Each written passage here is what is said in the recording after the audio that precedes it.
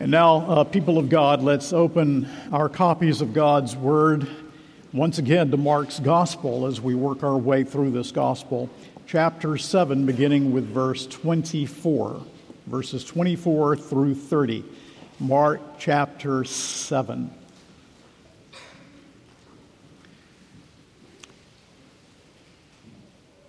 Let us now bow before the Lord our God. Heavenly Father, help each of us by grace alone, through faith in Jesus Christ, to hide ourselves in the blood atonement, that each of us may be under the value of the blood of Christ, that we may claim no merit of our own, but only the merit of Christ. And as we look at these simple miracle accounts that are given to us, we know that they are very deep and very profound and very wonderful. And we ask that especially this morning we will see something of the nature of saving faith and of the greatness of the gospel that is to be proclaimed to the nations.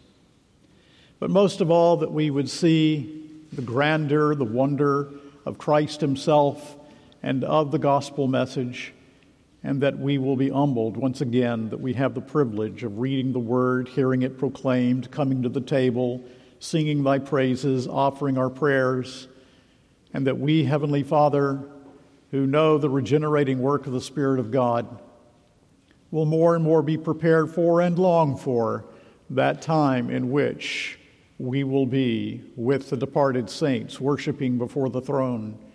And after the resurrection day, when all of the people of God will have been raised from the dead, or those who remain caught up at that moment when Christ returns, that Jesus Christ would be exalted in that day and that we would long for it.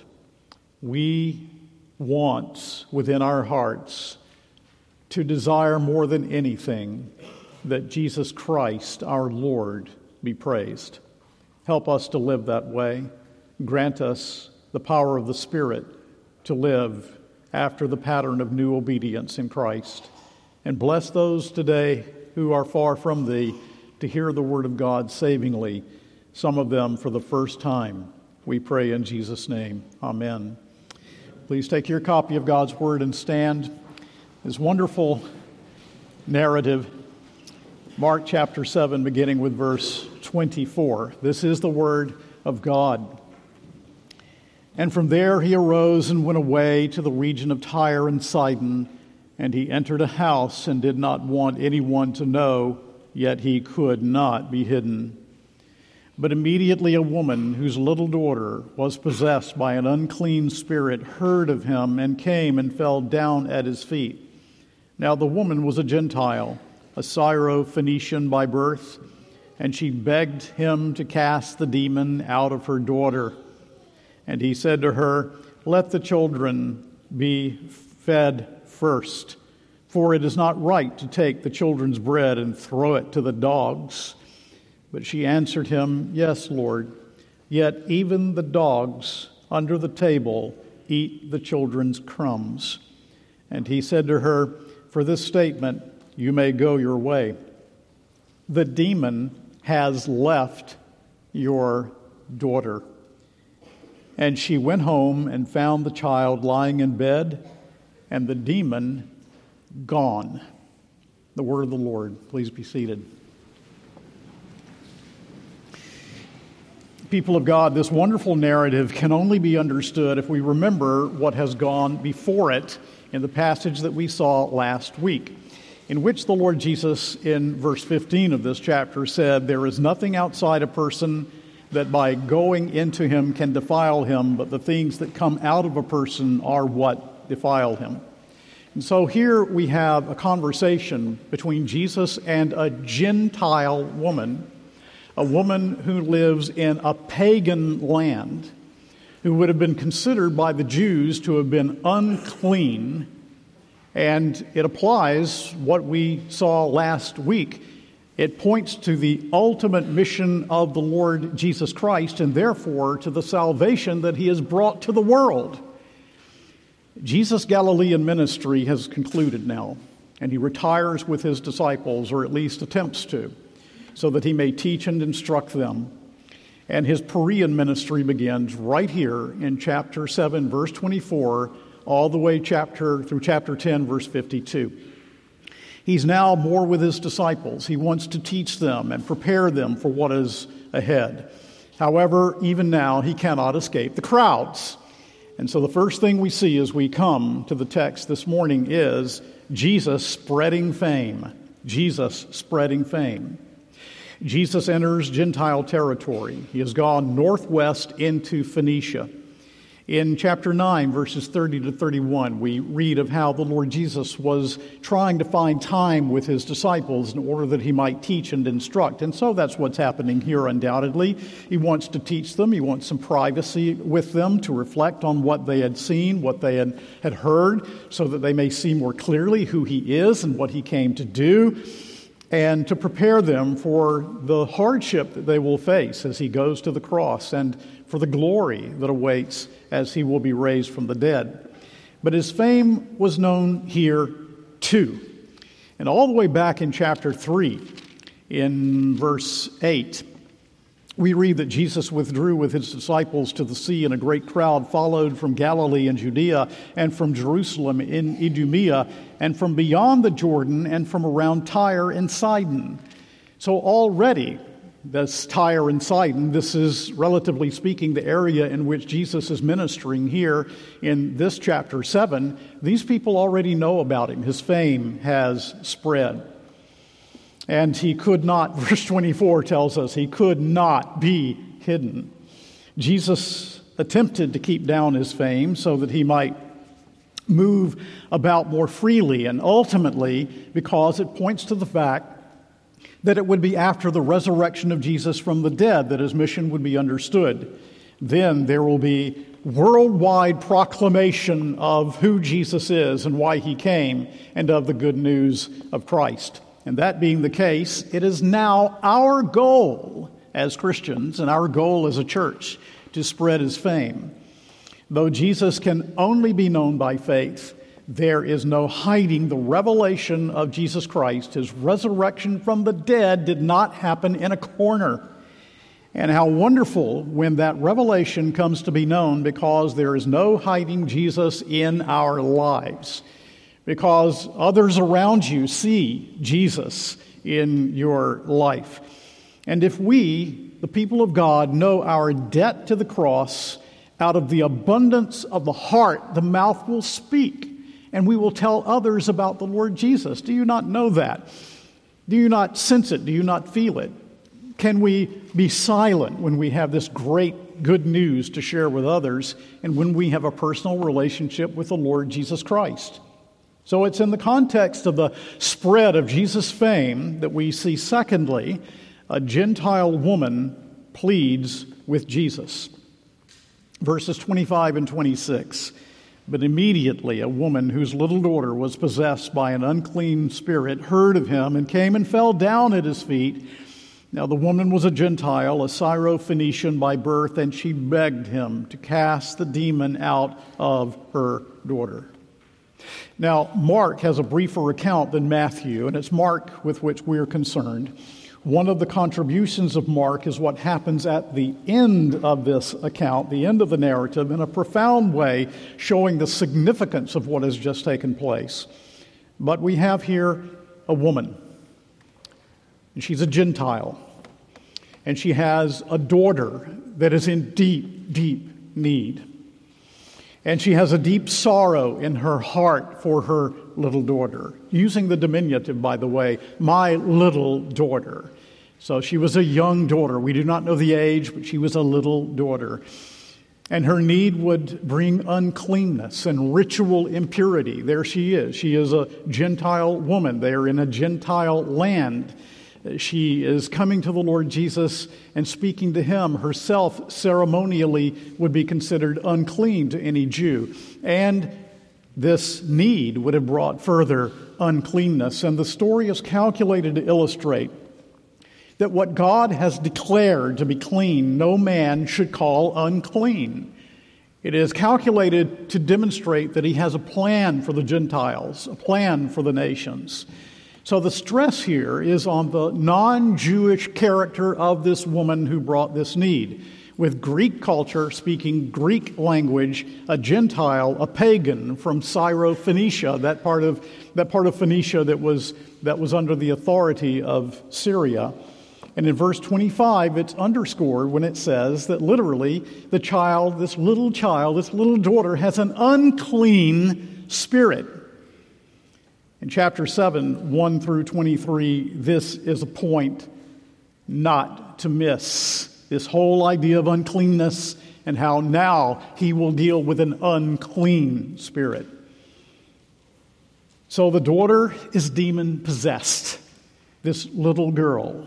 And the text is sparse, but we ask the question, what would life have been like for this woman and her little daughter? And though we cannot know for sure, we might have a hint of it by turning to chapter 9, and you might want to do that. In chapter 9, we have the demon possession of a boy. And in verses 17 and 18, someone from the crowd, this is chapter 9:17, someone from the crowd answered him, "Teacher, I brought my son to you, for he has a spirit that makes him mute. And whenever it seizes him, it throws him down, and he foams and grinds his teeth and becomes rigid. So I asked your disciples to cast it out, and they were not able." And then in verses 20 through 22 of this 9th chapter, they brought the boy to him, and when the spirit saw him, immediately it convulsed the boy, and he fell on the ground and rolled about, foaming at the mouth. And Jesus asked his father, "How long has this been happening to him?" And he said, "From childhood, and it has often cast him into fire and into water to destroy him." Well, don't you see, something like this might well have been happening also to this little girl, to this little daughter of this Syro-Phoenician mother. Prostrate at Jesus' feet in grief, in anguish, in respect, in dependence. And the Greek text indicates that she asked over and over, it's an imperfect indicative, over and over, that Jesus would cast out the demon. Translated here, she begged Jesus to cast out the demon. And it's quite remarkable that this Gentile woman would, in desperation, kneel at Jesus' feet. Now, I don't know how. She knew something about the Lord Jesus. She knew that he was there, and I don't know how, but it really does seem as if she understood something of Jesus' significance as the Savior of the world. At least she knows that he is her only hope, though she is a Gentile. In her desperate need, only he can help her. And I wonder, have you seen this? Have you Gentiles gathered here this morning? Have you seen your desperate need of the Lord Jesus Christ as your only hope in life and in death? Well, we see thirdly that Jesus calls her in faith, or surely we should say calls for faith, or calls for her faith to show forth. So Jesus calls for faith. And there's this brief exchange that's anything but diplomatic. Jesus seems uncharacteristically harsh in this passage. In verses 26 and 27, now the woman was a Gentile, a Syro-Phoenician by birth, and she begged him to cast the demon out of her daughter. You might expect Jesus to say, "I'm just full of compassion for you. I want to do this for you." But how does he respond? In verse 27, he said to her, "Let the children be fed first, for it is not right to take the children's bread and throw it to the dogs." Now, Jesus called this woman, her daughter, a dog. You see, the Jews call the Gentiles dogs. I remember hearing a Jewish evangelist once when I was a boy saying to us Gentiles in the congregation, "Well, you know, you're just Gentile dogs."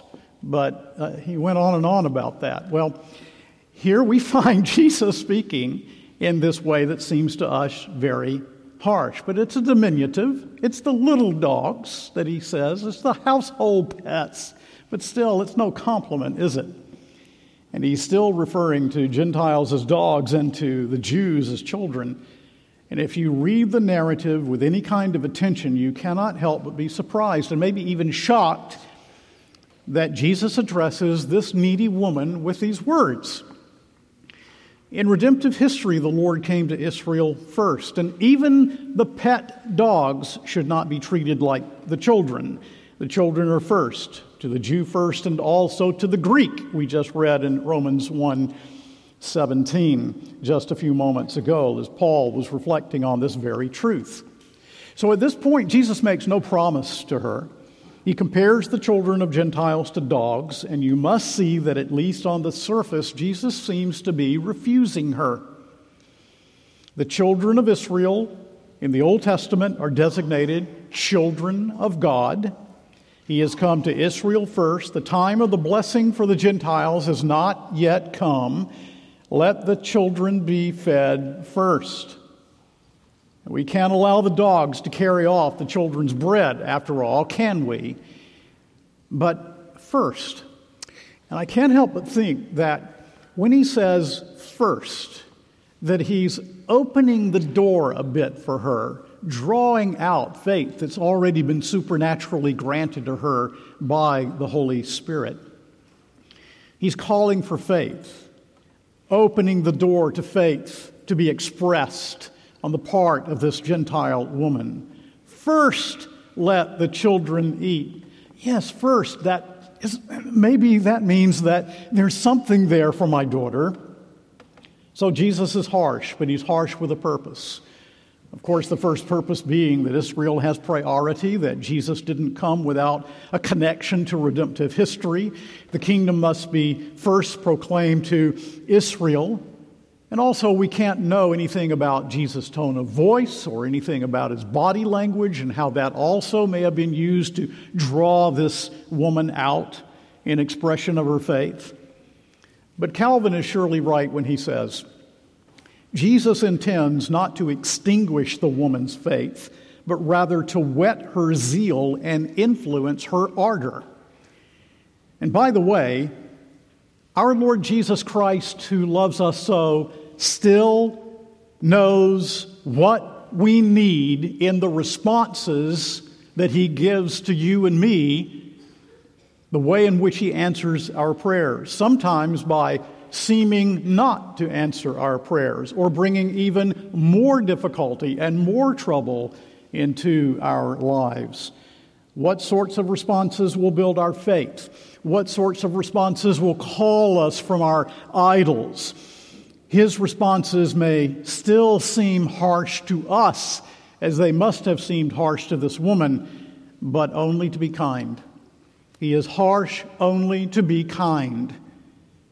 And we cannot be saved unless we know that we need saving. And it seems to me also here that the Lord Jesus is underscoring the depth of her need and showing her the need even more deeply. The Lord in his providence brought circumstances into her life that made her sense her helplessness. And now the response of Jesus makes her feel all the more within her heart that she is helpless without Jesus. And that was the point about the law last week as we looked at that portion about uncleanness. That we are preaching to a world. We're preaching good news, gospel to a world that doesn't know it needs good news, that doesn't need the gospel. That's how they think. And until one sees his hopelessness, he will not come to Christ in faith. As one of the old theologians used to say, we cannot sew the heart with the silk thread of the gospel until the heart is first pierced with the needle of the law. Or as Spurgeon somewhere said, when self's strength is gone, God's strength will come in. Who here needs to come to the end of yourselves, to the end of your own strength? Who here needs to come to the end of your self-dependency? Who here needs to come to the point that you say, I have nothing to offer, nothing in my hands I bring, simply to thy cross I cling. Naked come to thee for dress, helpless look to thee for grace. Foul I to the fountain fly, wash me, Savior, or I die. But some of you, perhaps here, are still caught up in thinking there's something I can do, something I can contribute, some merit that I have, I can do and live. But do and live will never bring you peace. Never. You will always be agitated in the heart when you live that way. Thomas Chalmers said there are only two ways of being religious. One way is to try to put God in our debt. The other is simply to acknowledge the greatness of our debt to God. And those of us who acknowledge the greatness of our debt to God do so because we know we have no help from anyone else and no grace from anyone else and no merit from anyone else. No one can, so to speak, heal my little daughter, take care of my deepest need, except Jesus Christ, our Lord. How then does the Gentile woman respond? The fourth thing we see, the needy woman's response. And we find it here in verse 28, this magnificent response. But she answered him, "Yes, Lord, yet even the dogs under the table eat the children's crumbs." And she's right. This she acknowledges. Yes, to the Jew first. I'm not questioning that, Lord. She doesn't detract one whit from Israel's privilege. She does not get her back up. She doesn't act as if she has a right to his help. She acknowledges the truth of Jesus' remarks. But she says in all humility, in desperation, and in true faith, the crumbs dropped by the children are intended for the dogs. The dogs eat the crumbs at the same time that the children are eating when they drop the crumbs for the little dogs to eat. Let the children be fed, Lord, by all means. I'm not asking for a loaf of bread. I'm only asking for a crumb. That's all I want. Just a scrap from the table for the sake of my little daughter. And now don't miss something. That in this section of Mark, there's a theme, and that theme is the theme of bread. Remember after the feeding of the 5,000 in chapter 6, verse 52, that the disciples were completely amazed, for they had not understood about the loaves. Their hearts were hardened. And the theme will come up again in chapter 8 when there's the feeding of the 4,000. But now in between, this Gentile woman comes to Jesus and seems to understand what the Pharisees don't, and up to this point, what the disciples don't. She understands about bread. She understands that she needs bread, if but a crumb, and that Jesus alone can provide it. Ultimately, she seems to understand that Jesus himself is that bread. He's certainly the giver of that bread. I don't mean that she had a well thought out theology, but she gets the center of it all. She understands it at the core. How can she know this when the disciples do not know it? How can she understand this when the Pharisees and scribes talk about God all the time, but they don't know it, and the disciples are with Jesus and they don't know it? I'll tell you how she can know it. Because of the old expression, faith is born of need. Faith is born of need. It's when God shows to us in our circumstances of life our need that saving faith is supernaturally granted. Not as a preparation on our part, but what God is doing in our lives in order that we might see our desperate need of Him. This woman knew her need, knows that her daughter has this need of the crumb of bread from the table. And when we celebrate the table this morning, we will come, I hope, with faith born of need that sees in this bread the symbol of Jesus himself, upon whom we feast by faith. There's something else here. There's the election of God. I thought of this passage in Luke chapter 4 when I was working on this. That's the passage in which Jesus is rejected at his hometown of Nazareth. And he made this statement, "But in truth I tell you that there were many widows in Israel in the days of Elijah, when the heavens were shut up 3 years and 6 months, and a great famine came over the land. And Elijah was sent to none of them, but only to Zarephath in the land of Sidon, to a woman who was a widow." Now that's the same area where Jesus is now, speaking to this woman whose daughter has this great need of deliverance from a demon. And it's this woman to whom Jesus was sent. How many other women perhaps had daughters or sons or family members that were possessed of demons? And then I remembered also John chapter 10, in which the Lord Jesus says in verse 16, this is the passage in which he's speaking of himself as the good shepherd. And he said, "I have other sheep that are not of this fold. I must bring them also, and they will listen to my voice. So there will be one flock and one shepherd." And so, he says, I'm going to add Gentiles to my flock. I'm going to bring them in. So this meeting of Jesus and this woman, it's no accident. God in council decreed this day, and it foreshadowed in this rare personal incident the care of this Gentile woman and her little daughter. It encapsulates for us the promise that Jesus will save the nations, that he will, and that at the end of the age, according to Revelation chapter 5, there will be the singing of this praise. "Worthy are you," saying to Jesus, "to take the scroll and to open its seals, for you were slain, and by your blood you ransomed people for God from every tribe and language and people and nation, and you will make them a kingdom and priests to our God, and they shall reign on the earth." That's what's happening here.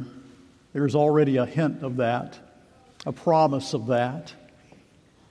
And then we see, fifthly, a final thing. We see Jesus' boundless authority. So this Gentile woman's response delights Jesus, and we read it in verse 29, back here in Mark 7. And Jesus said to her for this statement. Well, what's the statement? Verse 28. But she answered, "Yes, Lord, even the dogs under the table eat the children's crumbs." And he said to her, for this statement, "You may go your way." In Matthew 15, the account of this, it says, "O woman, how great is your faith." And so he is saying to us that because of this statement that she made, her faith is now manifest. Here, the woman's statement is pointed, intended to show how true and real and even great was her faith. So that in verse 29, Jesus speaks of the casting out of the demon as a past event already done. He says in verse 29, and he said to her, for this statement, "You may go your way. The demon has left your daughter." Jesus speaks of casting out the demon. It's already accomplished, and she goes home. Verse 30, she went home and found the child lying in bed and the demon gone. Perfect active participle, meaning the demon was gone, never to return. It was gone for good. William Hendrickson makes a couple of comments that I want to share with you. He said, if today's parents love their children, love their Lord and their children, as she did, what a vast amount of harm would be prevented, and what a mountain of blessings would result. And he goes on to say, if a woman born of a Gentile put her little knowledge of the Lord to such good advantage, what is required of those who have received far greater privileges, which is true of all of us here. Now remember the purpose of the miracle.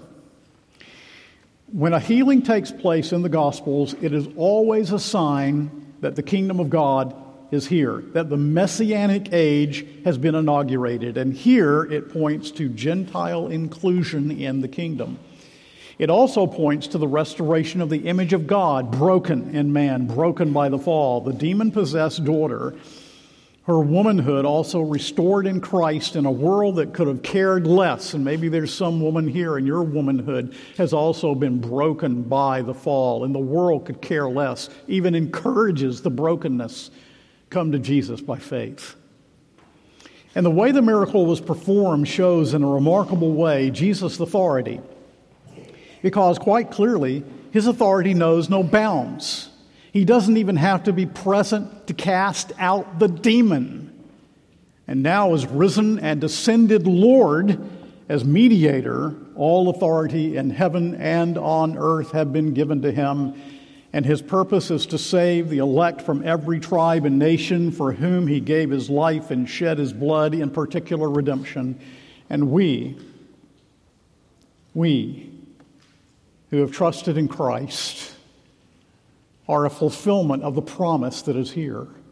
Are we willing to believe that his authority knows no bounds, even when the story does not turn out the way we might like it to, and to believe it's all part of the plan to redeem his children, to redeem his people? So, you are noticing, aren't you, that we have a missionary text here? That we have in this wonderful narrative a preliminary hint that Jesus has come to be the Savior of the world? That Mark is inviting Gentiles to read on and to enter into new life, and he's calling us to do the same. He's calling us forward to the cross and to the resurrection and the ascension of our Lord. In other words, Mark is writing to Gentiles. And as far as I know, it may not be the case, but as far as I know, that's all of us who are here. In other words, what we read here is peculiarly for you and for me. The time of the entry of the Gentiles in large numbers into the people of God follows the cross and the resurrection. Easter saw the dawn of the last day, as someone rightly has said. Gentiles are now invited to eat bread at God's table, not as children and little dogs, but Gentiles are now called to eat at the table as children. Do you eat that bread? Do you come to Christ in faith? The Pharisees miss it. A Greek, Syrophoenician, pagan, by grace, gets it. The scribes and the Pharisees were out while they were in. She was in while she was out. And the text in this part of Mark stresses uncleanness. And in order for Jesus to come and claim you as clean, he had to go to a cross and he had to take our uncleanness, our real uncleanness, not ceremonial uncleanness, our real guilt he had to take in order that we might be cleansed from our guilt, justified and sanctified through his work. Now here's the missionary fulfillment. When he's lifted up, he will draw all men, that is to say Jews and Gentiles, unto himself.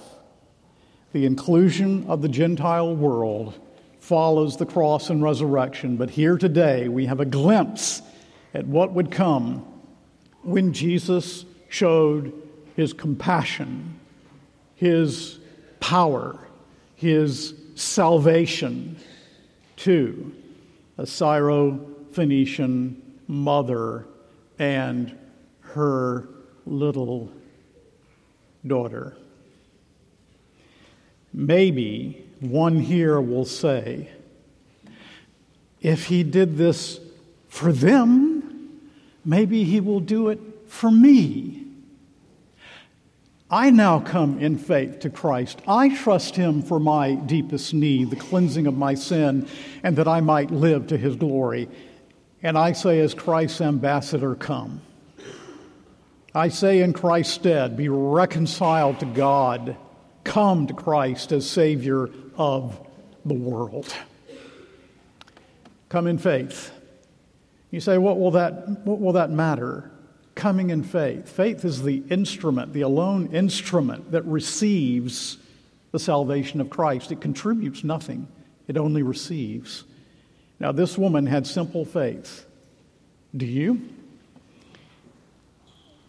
Let me tell you why this matters. I'll illustrate it to you this way. There was a Scottish missionary in China. His name was David Sandeman. And he was there in a cholera epidemic, and he became desperately ill, and he was on his deathbed. He died, age 32. He was on his deathbed. And as he was dying, a friend said to him, "How are you? How are you?" How would you answer that question if you were today on your deathbed? How are you? 32 years old, dying of cholera in a strange land. How are you? He said, how are you? Let me ask that question of you. How are you? How are you? And do you know what he answered? I will tell you what he answered. He said, I am head to foot righteous. By which he meant, from head to toe, my whole being is completely clothed in the righteous merit of Jesus Christ, who won that for me by his perfect life and his sacrifice on the cross. I am justified, so that all is well with my soul. When I die, as I am now dying, when I die, I want you to know I am head to foot righteous. And I want every one of us to have that testimony. I want you to be able to say, now and forever. I want to be able to hear from you on your deathbed, Pastor, you don't have to worry about me. I'm head to foot righteous because of what Jesus did for me. Amen and amen.